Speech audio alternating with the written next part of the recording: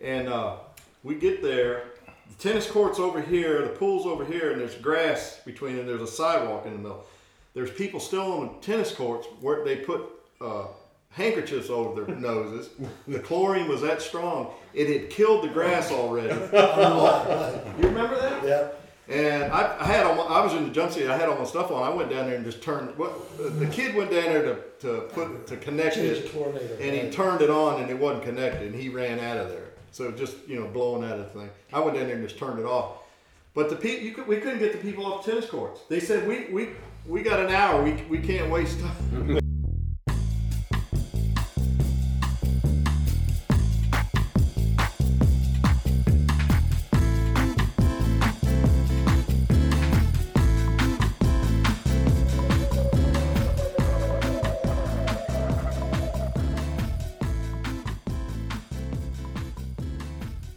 Welcome to the Firehouse Logbook Podcast. I'm your host, Robbie Dawson. On the last episode, which was episode 55, I got to sit down with 7 retirees from my old department, Chesterfield Fire and EMS, to capture some of their stories from their 211 years of collective service to the community. Also, as we were setting up to record, as is the case in any time you get a bunch of retired firefighters around a table, the stories and history started to flow right away. And as you can imagine, once the podcast officially wrapped up, the stories continue to be told. In this episode, you'll get to hear some of those pre-show and after-show stories, but not all of them. As you can imagine, some of those stories told probably shouldn't be released in order to protect the innocent and not so innocent as well. But I did record about another 2 hours of history, stories, and tall tales from this epic group. So with that, some of those stories will remain confidential in the archives of this podcast, at least for the time being. What you're about to hear is the pre-show and after-party conversations we had, or at least some of them. But more than the stories captured here are the characters we all knew as fire service family members, some of whom are no longer with us. And I share these stories here with you today with the greatest respect for them as the individuals who helped shape the history of our department and our members. If you haven't listened to episode 55 yet, make sure you go back and listen to that one first so you know who all these characters are. And thanks again to Jan, Mac, Rick, Matt, Linwood, Dave, Rob, and David for sharing these stories and letting me capture them on this platform. And thank you to those of you who have supported this effort over the past 2 years, particularly those who have signed up to be patrons. It's their support that allowed me to upgrade the equipment and be able to record this episode. And if you'd like to help as well, you can go to patreon.com/Firehouse Logbook Podcast to sign up. You'll get early releases, and in this case, an even less edited version of this episode. With that, enjoy episode 56, the episode 55 pre-show and after party. Y'all keep talking. I gotta fucking this thing. Yeah. He loves his What? What did it No, keep talking. I gotta got nothing to say. You know his brother. Craig. Too, Craig. Yes. Okay. I just remember him being a volunteer. That's why he went to the police. I remember him bringing that little girl in there with a cut foot. Easy now. Sitting up on it. He's not a little girl. He's not saying little girls. Bandage in her foot. You gotta be careful. What's that? Yeah, what we got down there? When you say little girl, when you say little girl, She was wearing the turtlenecks. How did he know that? She was little like from 12 here or to Yeah, he was a young buck himself. Yeah. Yeah, so he was right in there with her. Last night I was saying something about, there was a story about you, and it was we were at Henning Elementary, and you said something about little girls. I'm trying to think how that went. You sure it was me? I know it was you. I really Tanner was in the office with the principal, Toy Dowdy. Remember that? Oh, that was I think that was y'all. That was Maybe it was. head button central when her and him. Yeah. She was as strong-willed as he was. Yeah. I think that's when I got sent Oh, to man, too. let me tell you what, that was. Yeah. I think that's when it was. You're talking about Tanner. Yeah. I was working, before I came to Chesterfield, full-time I was a volunteer, and I worked at Henrico for 2 years before I came to Chesterfield. And we were on the Lee Bridge, what's the Huguenot Bridge. And I was stationed number 8, which is Forest and Patterson. So our area was the bridge. So we had an accident one morning. We closed the bridge, and so we're taking care of this accident, and I was, and I look, here comes a motorcycle up. Okay, that's when he had that motorcycle. Yeah. And so he came up to the accident scene. The street was closed, and man, I just happened to be there. I knew who the guy was, and my lieutenant goes, "The hell is that coming up here?" And I said, "It's somebody." I look at his Tanner. He says, he comes in, he goes, "Hey," goes, "I work for Chesterfield Fire Department. I got to get to work. Can you let me go across this bridge with a motorcycle? I'll just go up on the curb, and I'll go across and be on the accident." So here we are in the rescue squad, taking care of all these people, and his Tanner going around on his little motorcycle, zipping around through the accident scene so he could get to number 4 to go to work. So that's typically him. That was long ago. Oh yeah, that's typical. Well, yeah, I was working, for Henrico Fire Department. Somebody's phone's ringing. That's mine. No, yours? Yeah. Let me get it. Nah. Sure. Somebody else is ringing. Not me. That's Lenny B. All you girls, Oh, mine's all you James. girls looking for you. All right, y'all ready to do this? Oh, I thought we'd already started. Kind of had. That's a damn good Tanner story. No, I got that one. They got to repeat everything they said in the other room. Yeah, well, that's we got to repeat most of the stuff that happened last night, I think. So you're gonna give us the rules? To the ears, man. The rules are: say anything you want. Later tonight or tomorrow, if there's something you go, "Hey, I really should have said that. We shouldn't let that out." Tell me. I can cut it. But so far, I haven't had to cut anybody's of 50 something that I've done. So, and it's The night she owns it. Someone has to be first. Is this the biggest group you've ever had? Yes. It's always been Yep. one-on-one. Yeah, well, 1-on-1 or 2 or 3. 3 is the most I've had. Okay. But so It far. should be So, interesting. We're breaking new ground. yeah. Yeah. Oh, by far. And this is the first one that's involved cocktails. Look at Hey, look at the years of service you got right here. That's the other thing I want. When I start, I'm going to do like a formal intro and then say, all right, talk about something, go around the room, and I'm going to say Jan first, and then say introduce yourself and say, hey, I work from this many years. Just tell me how many, I served this many years, started this year, something like that. And I'm going to keep track, and I'm going to count it as we go around the room. And just at the end go, okay, we got, if I can do the math in the meantime, figure it out as we go. So That's the ground rules. it ought to be fun. No No cussing. hitting, no biting. No, you can cuss. You can cuss all you want. I just got to turn the explicit button on when I post. No things. sharp objects. And don't name names in certain things. Well, it depends. I'll leave Use that your to discretion. leave that to One discretion. of those dead, so he won't know. Yeah. Well, Except for you. Can we, like we were talking last night. that one probably shouldn't hit the That air. probably, Petey Hypes would do. Circle and slash. and all the edits I had with Tom Cole, all the things I used to do to him at number 12. You were a sorry ass. I was a sorry ass. Stuff a damn spare tire. That was classic. He folded that freaking tire up to get it in the locker. Tom had this tire that just kept wearing. You know how And when a the tire Mustang. starts to wear, it starts to go, actually it goes out like this. You typically get to hold the middle, and then you get the wear marks. Yeah. Oh, that's why that tire was worn halfway around, just waiting for it to bust. And he was going to Bon Air one day, and we said, Tom, I think it's going to bust. Sure enough, got halfway to there. We look across the street at Bates gas station. Here comes Tom's car on the hook. He comes over there, changes the tire. Tom goes off, and I went and got the tire from back from the back. The one that went flat. Yeah, and I wrote on there, Bon Air or bust. And I put that thing in his locker, and I squeezed it. It was shut the door, and that door was just bulging.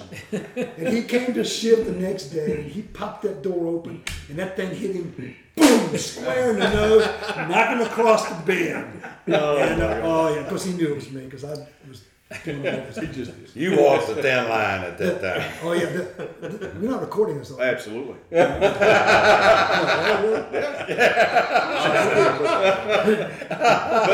it won't be official till we do the official. There was another person, and this person's going to know who it is. There was another person who had false teeth. We talked about that last night. That one, yeah, okay, go ahead. For those who don't know, And while we were working at the fire station, it didn't matter. Well, the first thing is that he was very self-conscious, and I can understand that. And he wouldn't put his false teeth into the cup until everybody went to bed. He was the last one to go to bed. We take turns staying up all night just so he would do that. But one night, what I did is I put some blue food coloring in that bowl. So, and we all went to bed and we heard this bloop. We got a call at 2 o'clock in the morning, 2:15, whatever. Jumped up, and he went to the call. We all got the call, and I saw him talking to the lady, and he had blue teeth. Talking to this lady about a fire. I wonder I didn't get fired. Whisper the name out. No. I mean, and another time I got fired, I think it was Steve Stump and I were up on the roof of number 12, and we were sunbathing in our underwear. And it was a Sunday afternoon, you do whatever you want to do. And so what you do is you climb out the bathroom window right there by the shower, and you go out, and it had 3 roofs. One was over the engine, one was over the truck. One over the engine was perfect. And because it didn't have gravel, it was a metal roof. So it was pretty good. So here's Stump and I in our underwear with aluminum foil up under our necks, getting the sun, and the fire chief comes to check on us one Sunday afternoon, and we're up there with sunbathing. So we got a call. Well, I forgot who the sergeant was. I guess it was Jimmy Morgan. Got the call to go tell those 2 guys to put some clothes on and get off the roof of the fire station. So what was your nickname? Dog. The hot dog. Hot dog. Hot dog. Hollywood. Well, Hollywood is that too. Wasn't there some ice buckets thrown around up there at 12 in that same the roof? Oh, Eric Broughton and I had to paint the roof of number 12. What happened? The ceiling. Shot the water up through the pole. I shot the water. I shot it. They had an 1.5-inch connection right there by the pole. Right. And we were It was poor back design in and that forth each other. Do what? It was a poor design. Yeah, Somebody's gonna do this. exactly. And the engine hab was to use to wash the engines off and so forth. Or Wash the bay area. floors Right, and all the that, bay yeah. Refill the engine, yeah. So I had to get one better than Eric Broughton. So I hooked up the 1.5 inch to that thing, and with the pole you bang on it and you yell somebody's name and they would pull the top and the little shutters would open and you look up and talk to them. And that's how you communicated upstairs because we didn't have an intercom. And so I had that hose up here and I said, Eric! And Eric pulled on it, and when it came down I went and when I did, the whole spray went up. Boy, the whole room was full of diesel fumes, years over the ceiling. And so it had spots all over the floor. The floor got wet, and so I was pretty much told I had to paint it, or I was going to pretty much be fired. So Eric and I painted the training room at number 12. I remember that. I remember y'all doing it. Let's officially start this so we can. Oh, thank you. No, that's good. I can edit that at the end. You can edit it. Plug it back in. Dude, I'm gonna let it keep rolling. This is a lesson I learned when I was talking to Tanner. We did that, hung it, started packing stuff up, and then the stories kept going. And I'm like, damn it, why didn't you tell this story? But we never did get into CAD auction. You and stories. Soboto were like, Yeah, Yes. we were tight for Yeah. a long In fact, time. Oh, yeah. Lynn and I went on a trip together to fire muster, and you and Pete were up in Pete were there Pennsylvania. too. So the 4 of us went. I remember that. Yeah. See that he never. That's what I hate is leaving people out. That's another one. Yeah. It's so He was a hard. great guy, yeah. So Soboto was another good one. Well, you Yeah, he know, was. I had another Pete guest down here too. Called me out of blue clear sky, as Forrest Gump said, and Mac, how you doing, man? Jerry Gibbs. Wow, Everybody there's a remember man. Jerry Gibbs? Yeah. They don't. Yeah, So they would he's know. been down to stay with me, and he calls me all the All time. the graybeards know it, but those Yeah, guys. he was one of Clayton's good buddies, and Oh, yeah. he wasn't in the fire department. Yeah. He left probably. He was late tight 80s. with Yeah. Hoopy. They were because he was a Yankee as well, and I've Yeah, gone to have he was you there know, when we were. barbecues Yeah. and Okay, Hoopy's I'll house. tell He you. left right after I Jerry got did. there, I think. He went out. He went into hazmat out in insurance. insurance. He was Yeah, selling so He's Yeah. got Williams stuff. A.L. Williams Insurance. Yeah. Well, I don't remember him, but now about 5 or 6 years ago, I was working ski patrol, and me and Mark, my buddy Mark, he's down Yeah. there. We were getting on the lift, And it was cold as hell that day, so everybody's covered up, you know. And we get on a 4-person lift, and there was this guy with his son, about a 9-year-old kid, you know. So I'm sitting over here, Mark's sitting here, the little boy sitting here, and this guy's sitting over here. So we're riding up, and I always ask people where you're from, you know, because you know they come from wherever. Could be, Timbuktu. And I said, where are you guys from? He said, well, I live in Farmville. And I go, oh, that's you know, that's cool. And I said, I know it's kind of far-fetched, but I know I used to work with a guy that lives in Farmville. He said, who is that? I said, Kendall Marcy. He goes, oh yeah, I used to work with him in the fire department. I said, really? Huh? Which fire department? Yeah, I did. I said, you worked in the fire department with Kendall? He said, I said, where? Chesterfield? And of course he's got, you know, he's covered up. I said, let me see what you look like. Well, I'd never seen the guy before in my life. And I said, where did you work? He said, I worked at Company 12 for like 12 years, and then I quit. I got a restaurant there. And I said, what's your name? He said, Jason Maddox. Yeah. Oh, yeah. I'd heard the name, never seen him in my life. Over there. Well, I got transferred from 10 to 12 on Christmas Day because being money hungry, I got cleared to drive an R series so I could work overtime at number 2. Weiser is the guy that left. Now that name, Frank right? Weiser. Frank Weiser. Is he the one that went to Disney or something? He was in the computers like early on. I'm up at Smith Mountain Lake and I'm wearing an old fire department t-shirt in a hardware store, and a woman goes, you work for Chesterfield? I said, yeah, how do you know? My husband worked for that. I said, what's his name? Frank Weiser. I said, that fucker. I'll kill him here. Kick his ass. What were you laughing at? Somebody else got transferred on Christmas. Oh, Merry Christmas. Merry Christmas. He was so mad. Matt was so mad he got transferred on Christmas. Got sent from 3 to 5, and Dave Creasy, bless his heart. Love him to death. He sat me down and he said, well, and of all the places I didn't want to go was Company 5. I'd go anywhere but Company 5. And he says, well, you're going to Company 5. I said, what? He goes, Merry Christmas. That pissed me off. But you know, you got to love Dave Creasy. Yeah. Dave Creasy still owes me 5 hours on trade time. I think I still got the card at home. You don't want to get it back right now. No, but I mean, Maybe we one always day joke you- about that. Yeah, He that's owed right. me 5 hours of trade time. Well, I'll call Martha K. See if we can't get that. Yeah. DC to come and work for him. Spafford. Keith Spafford. Spafford. That was the one that was close. I was out. I bought my bike, one of my recent bikes at Colonial Harley, and every Sunday, one of the guys there after church will go. You know, the second Sunday we're going for a ride. So Pat and I came in from Anita, met them at whatever it is, restaurant in Scottsville. Something on the James. Having on the James. Having on the James. And I'm listening to this guy talking. I'm looking. I'm like, so if because you know it was like 20 of us, so he was down at that end. So as we're walking, I go, "You're Keith Spafford." You know, he looked at me and I said, "Rick Labonte, I knew you for Chesterfield with Jim Graham." He goes, "Oh shit, haven't seen him in 40 years." Yeah. You know. Yeah. But it was wild. That was in the 80s when he Yeah, left. yeah, because he left early. Oh, yeah. So Yeah, what he is he doing? I don't remember. Yeah, he was with Rudy in TSU, right? Yes, for a while he was. Well, yeah. he was a rookie with. Keith Spafford. He was at 11. It was Pete. Oh, and Roger Hicks. Yeah, Hicks Yeah. Roger. It was, Roger Hicks Jr. Yeah, Characters. yeah, that's another good Yeah, supervisor. yeah, yeah. Another See, name that's we what I lost, say. It's, you know, when you Yeah. ask, it's so. I feel so bad because you know you're leaving. You're somebody. leaving everybody. Yeah, Right. yeah. That's funny. Yeah. I forgot you flew.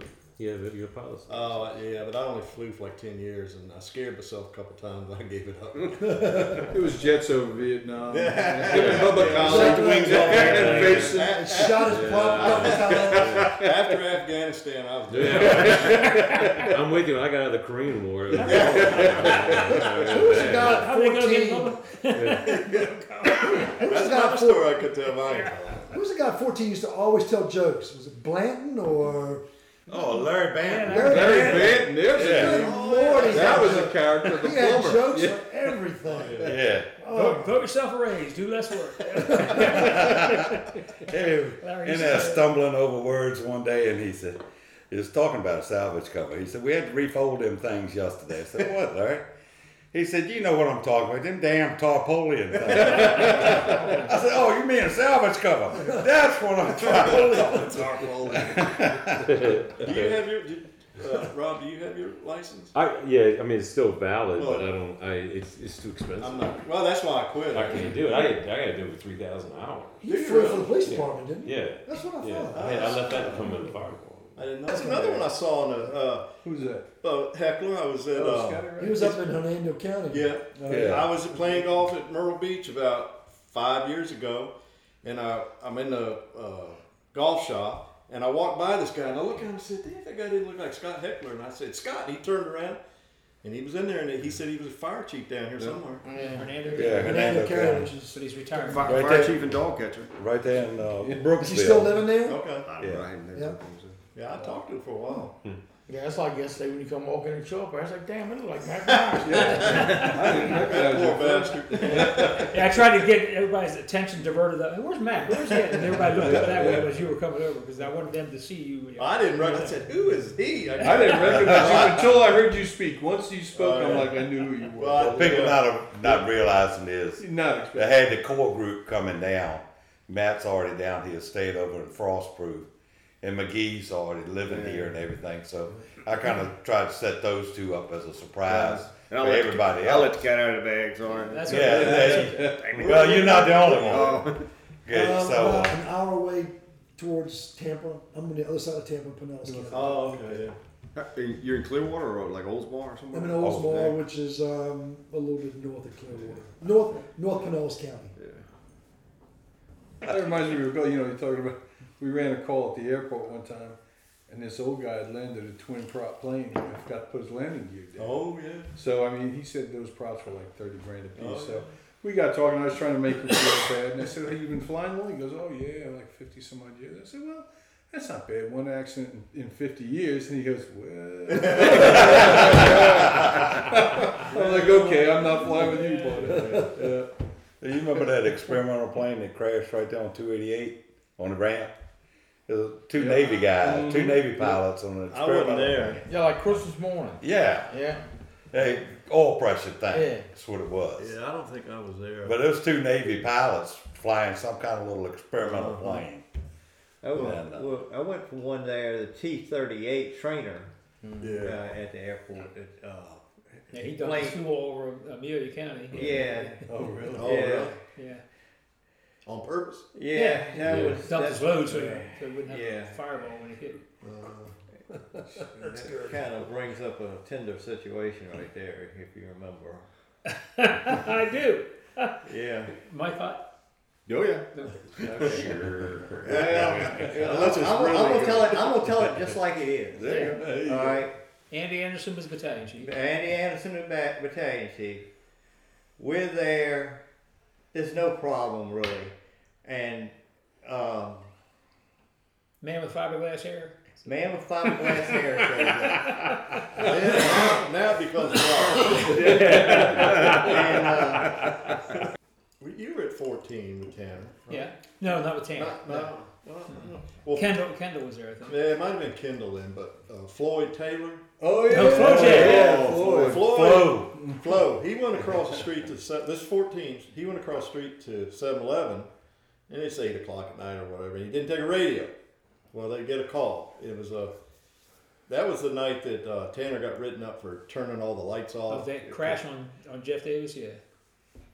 Yeah, I thought it was on the ramp. It was wherever it was. I don't know. But He talked about that on the podcast. Yeah. yeah, that's right. Well, they were sitting in the engine waiting on Flo. Nobody knew where he was. Well, Tanner comes in the station, he was. He was rung up, looking for Floyd, Well, we figure out he's over at 7-Eleven. Somebody, I guess, goes across there. Well, they had to go. So I think they left Floyd. But I guess when they left, we're still looking for Floyd. And I walked through the bunker. Remember that little bunker had those 2 benches in there? There's Tanner's helmet sitting on the bench. And they're gone. And I go, oh, this ain't going to be good. Mr. Firefighter in the hat. Yeah, that's not good. Yeah, so. Did you imagine that Floyd Taylor called in sick for work? Paul Murray was working over with us one night, and phone rings. Murray answers it. It's Floyd. It's like 8. It's 7:55 at night. Hi, damn it, Paul! My mama didn't wake me up. I'm gonna be late to work. I'm gonna be late. I can't take a little late to work.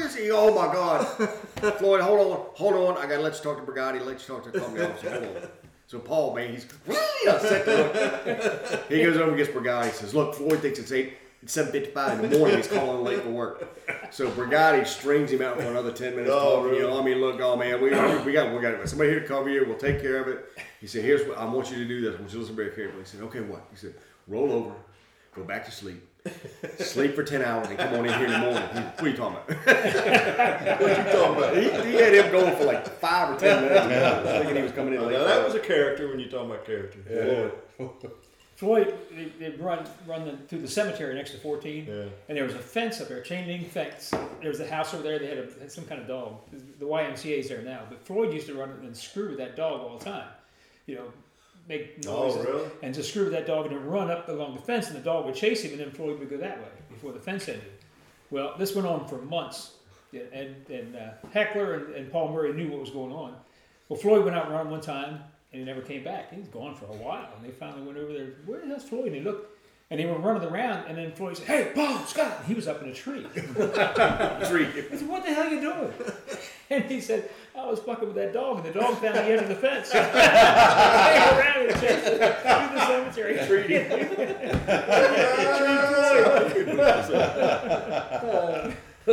Now, another good story. Since you said Reeks there, were you there when they did found out his handle for his CD? I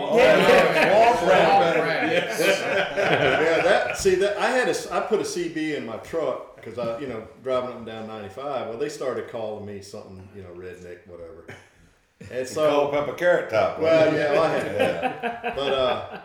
But then Reeks got to talking about having a base station at home, and I got to think. I said, he's got a handle if he was talking to truckers when he was a kid. So I kept saying, what was your handle? And he looked at me and said, I'm not telling you. You got that shitty look on his face yet? Well, Hatton called his mother, and that's how he found out Swamp Rat. So we're sitting. Were you there? No. Well, we're sitting at the kitchen table. Catfish sat at the end, and I sat at the end with my back to the wall, and that intercom was behind me, and Reeks sat across here. So we were going to wait till supper, and Hat was going to go down and get on the intercom and say, "How about your Swamp Rabbit?" I was there, yeah. You were, I'm sure you were there. And so Hatton's sitting across there. Reeks is sitting across there. Hatton gets up and walks down the hall, and I said, "This is going to be good." But he gets on there, and Reeks is over eating, talking, running his mouth, and he goes, "How about your Swamp Rabbit?" And he looks up like this, his eye. He didn't say a word. It was on there. He didn't know how we got his handle.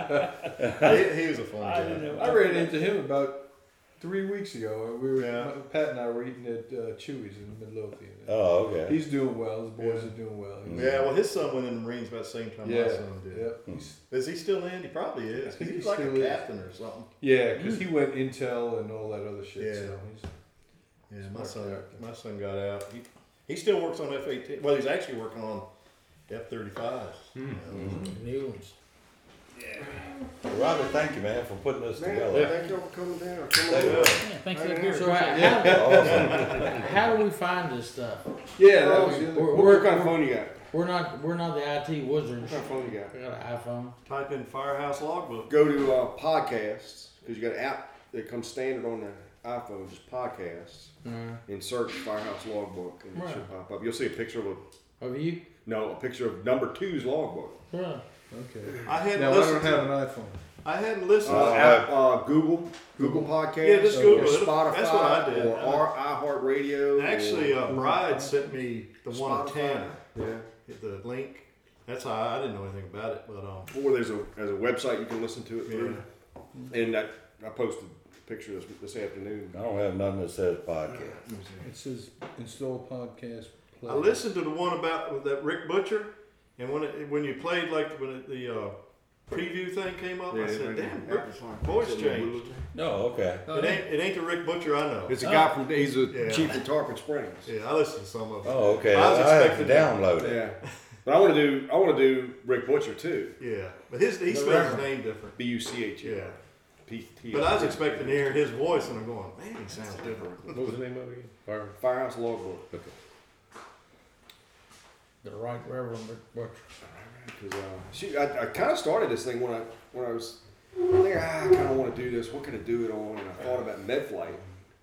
And I'm like, I want to get like Ben and Al and Dave and all that crew together and talk about the history of MedFlight. I'm like, man, there's just not enough stuff there to tell, keep this thing going for very long. And then Rosenbaum and I were out to dinner one night, and he talked about R.C. Dawson and Henrico. Yeah. There you go. And Henry had taken him to a doctor's appointment, and he stopped by the station to look at the new hazmat rig that everybody at the station didn't know who R.C. was until they started talking to him about it. He said, well, you were on the team? He said, yeah, I kind of started the team. He said, what about this pit to boring call? Oh, yeah, I was there. He said, for 4 hours now, he's telling the stories about the hazmat team, and I went, the whole fire service. Yeah, you got that sent with the logbook. Yeah. That was the one downtown, wasn't it? It was in Ashland. I tell you, that one with Rothel's pretty good. He's a character. He is. Oh yeah, I didn't listen to him. Oh, you need to listen to it. Okay. I mean, it's pretty good because he being Rothel, the saving the guy on the bridge and all the stuff down in. The part where he was the contract firefighter, all that's interesting. Yeah. Yeah, because he went over somewhere, was doing some surfing or something. Oh yeah, he does.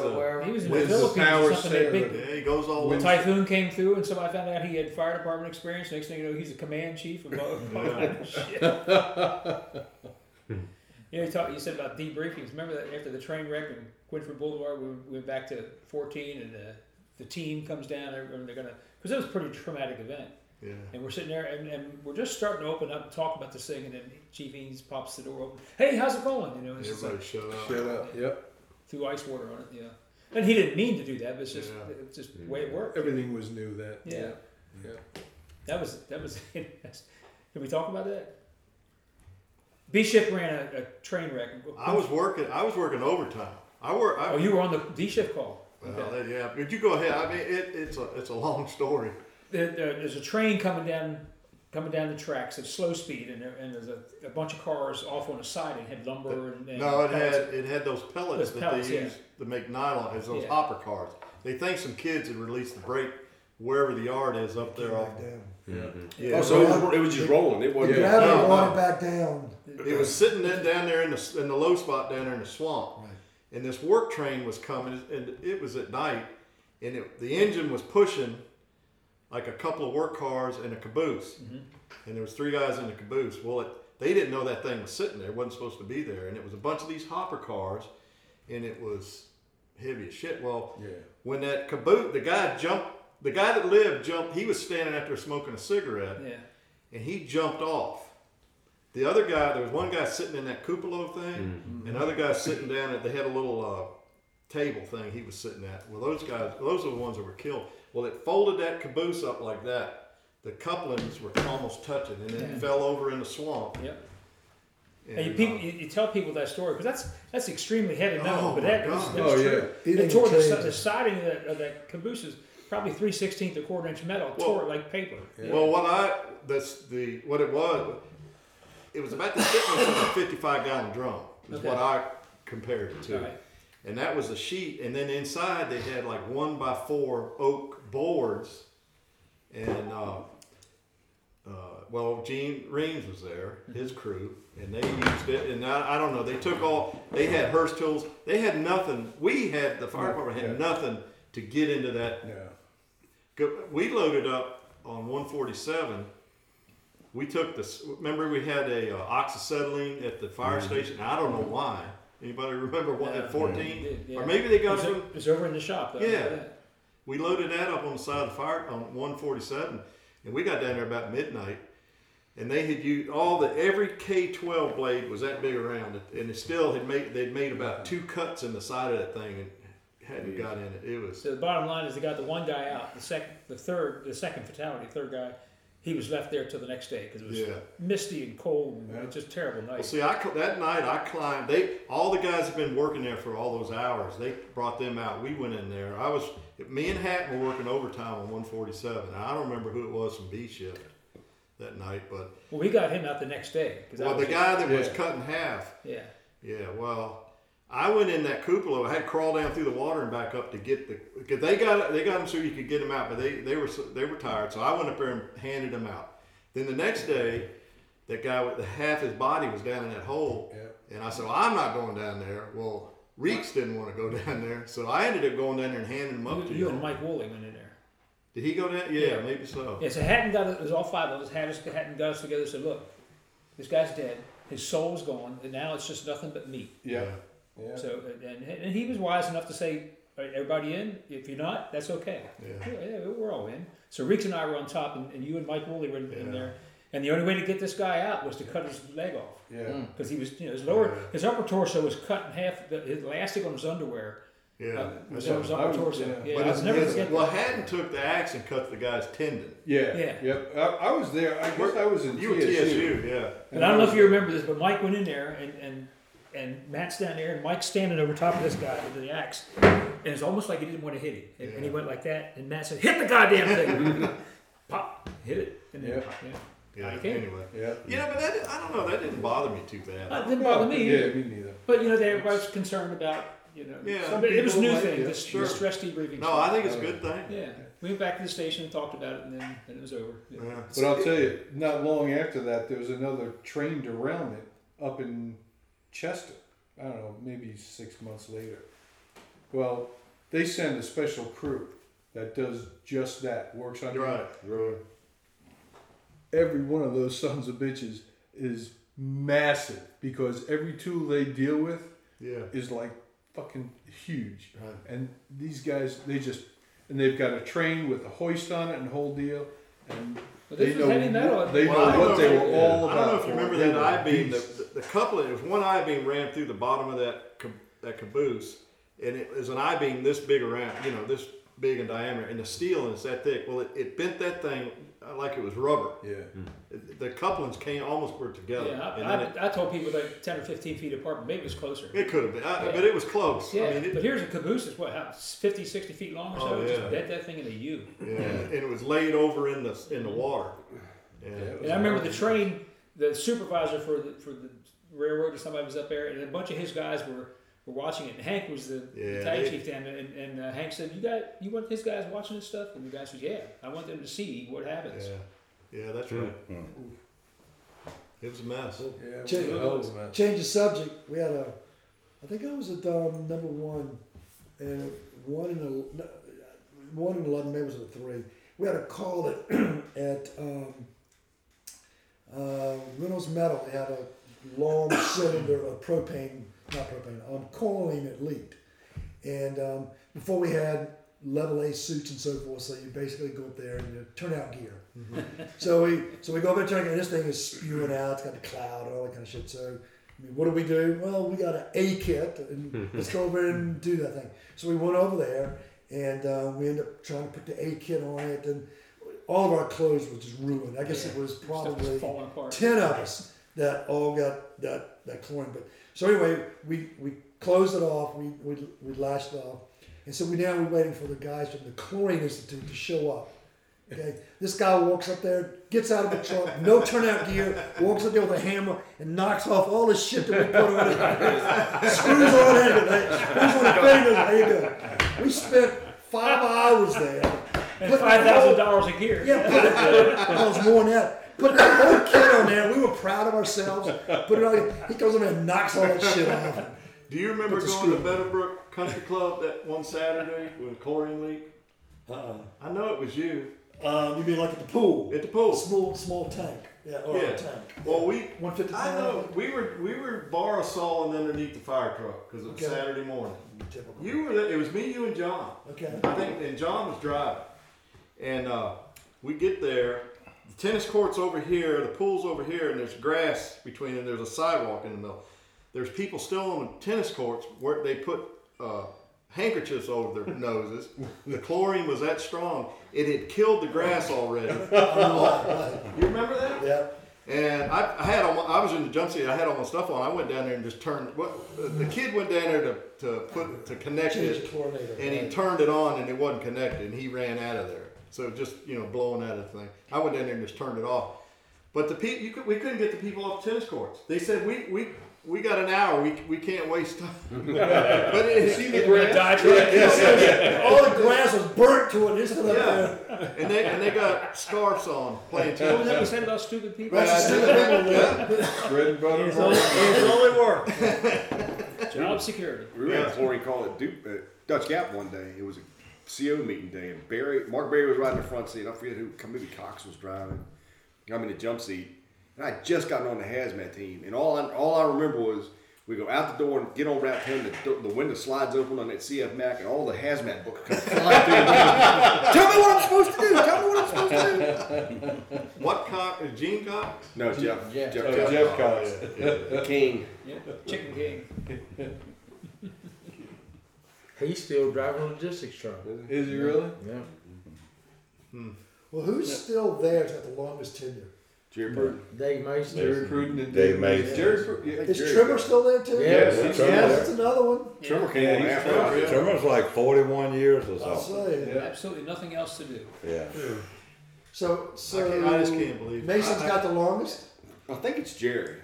Jerry was in the fire station before Dave, but Dave was a dispatch. dispatch. So I don't know which one. I think Dave's the longest tenured current. No, I think County Jerry came employee. after me.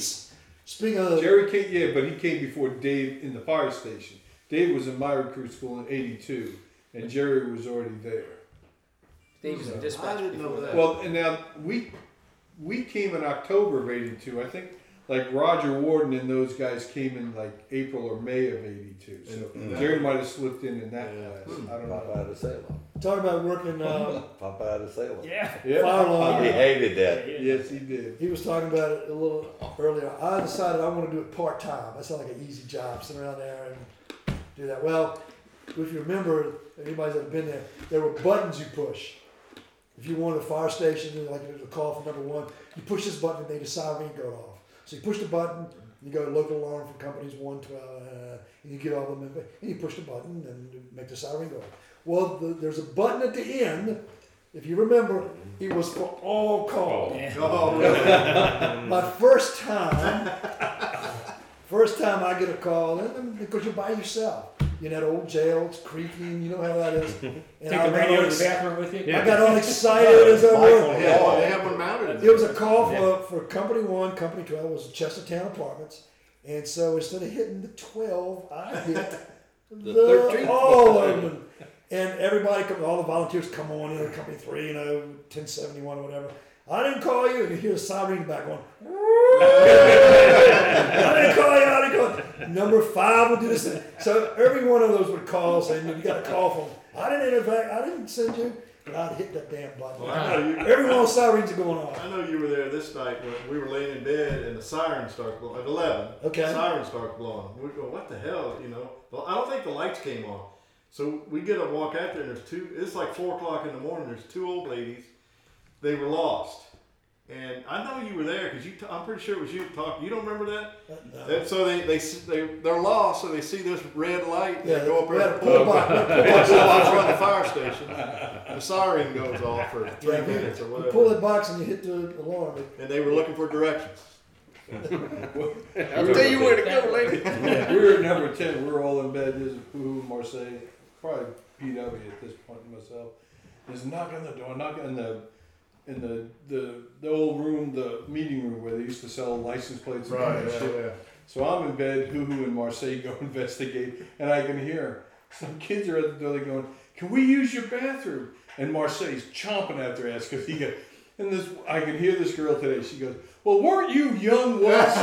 Frank goes, "I was born 40."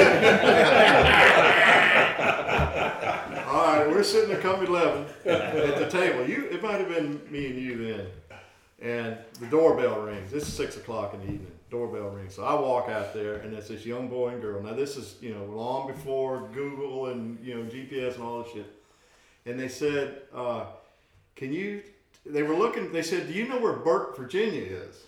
Oh, shit. Okay, well, I live up near there. Yeah. And I go, it's 2 hours from here, yeah. well, I said, yeah, but it's like up in Fairfax somewhere. I said, let me go get a map and make sure, Well, when I go get a map, I come back, and I said, yeah, it's right up there in northern. Well, when I come back, the girl is pissed.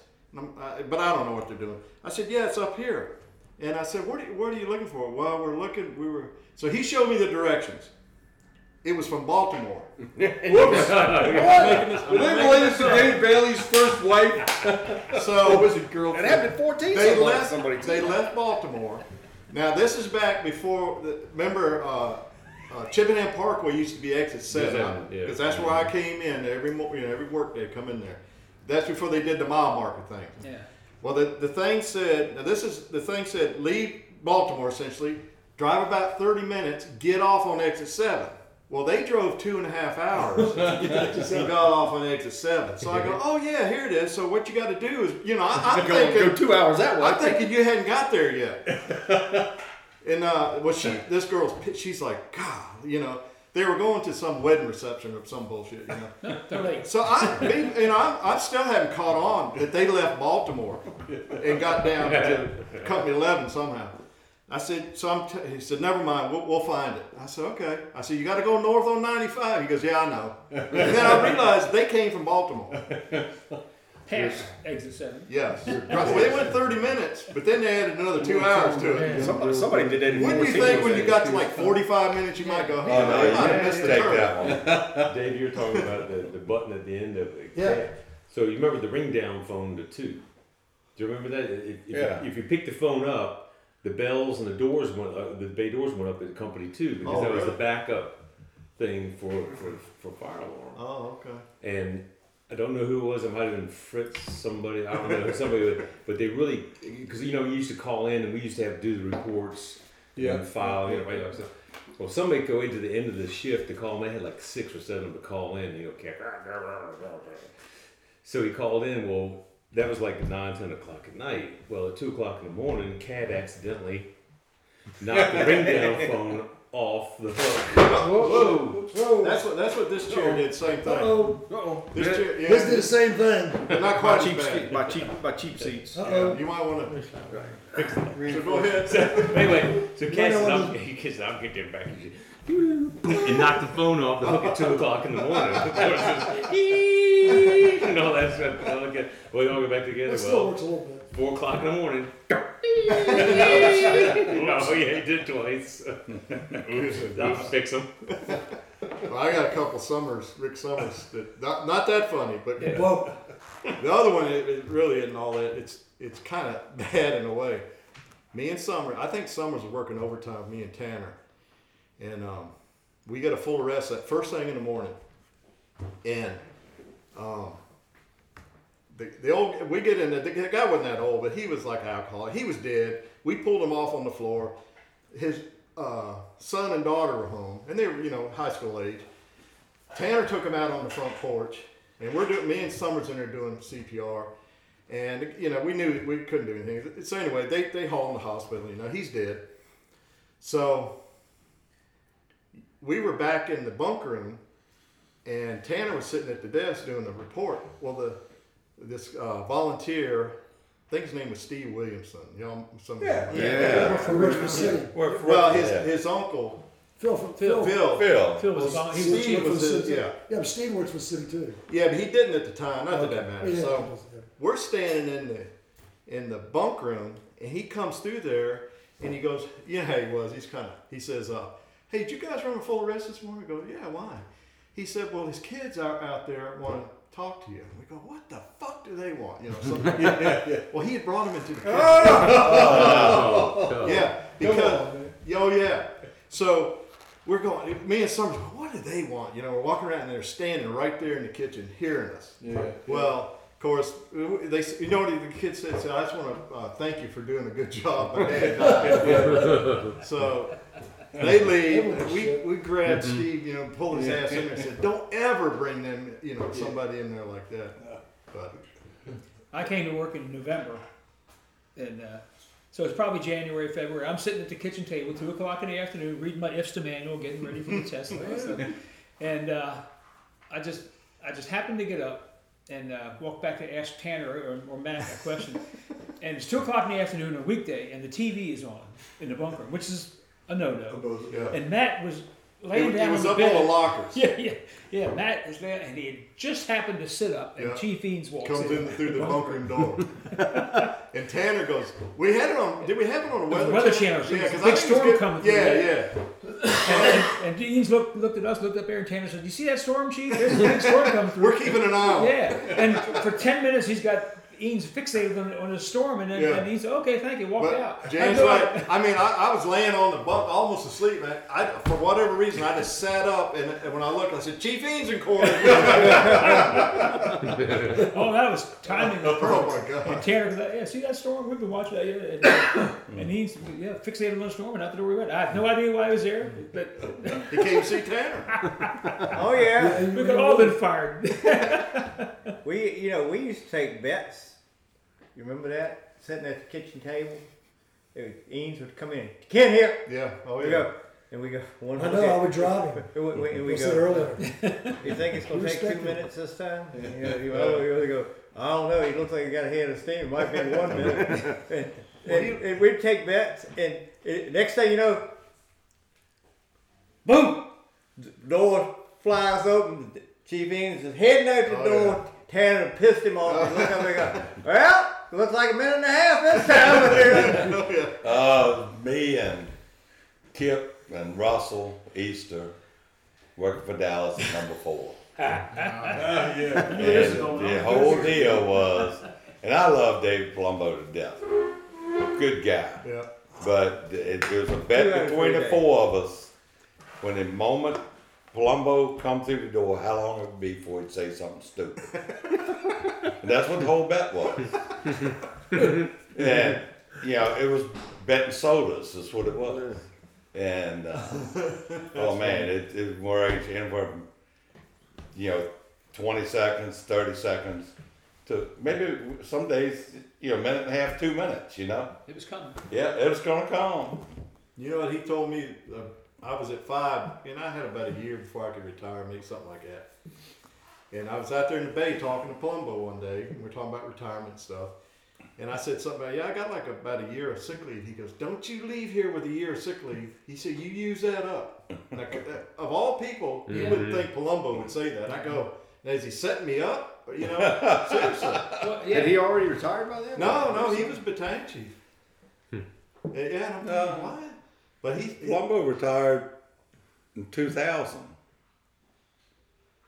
I'm almost sure.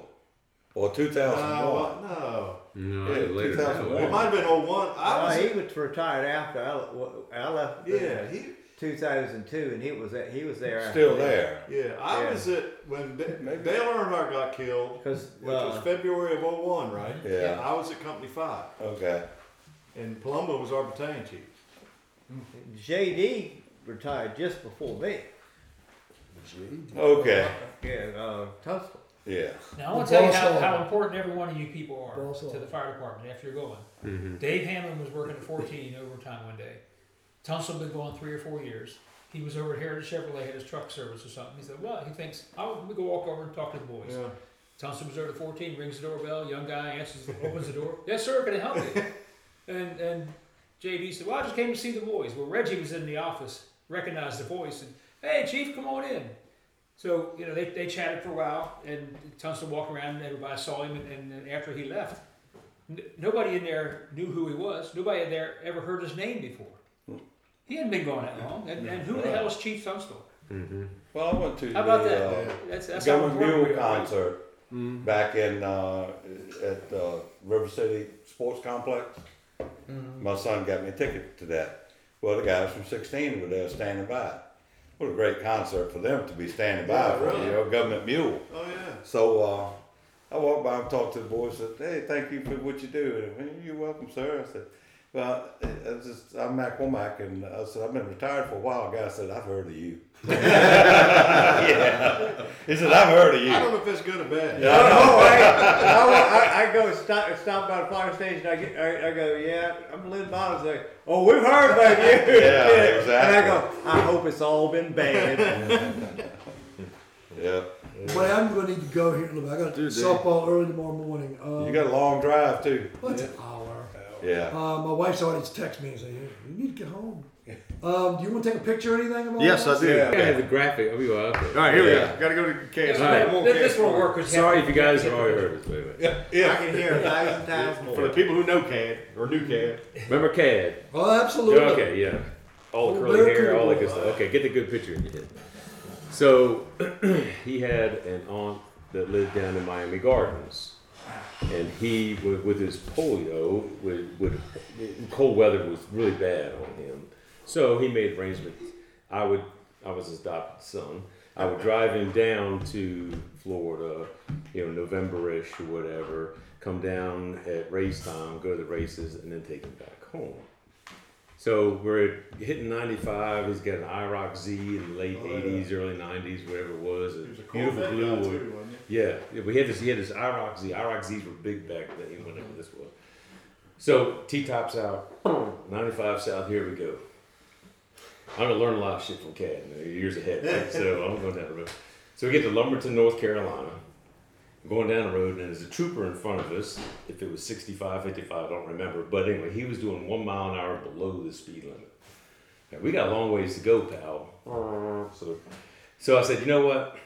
I'm going to go around him, just take my time, go around. So we're bebop around, edge it up towards him like that.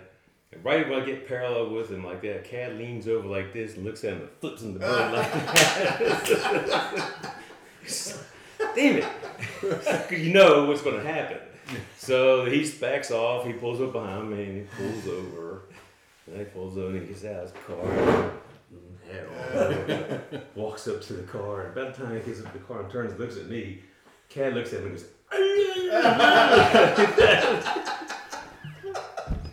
the trooper looks at me and goes, I understand. Turns around and walks back to his car. That car drives off in the car. CAD looks at me and goes, I can get away with a lot of shit. I told you it was worth it. Yeah. That's what you He used to call the fire station, and I answer, I go, company whatever, Myers. He goes, Oscar! I said, it's not Myers, Myers, Oscar!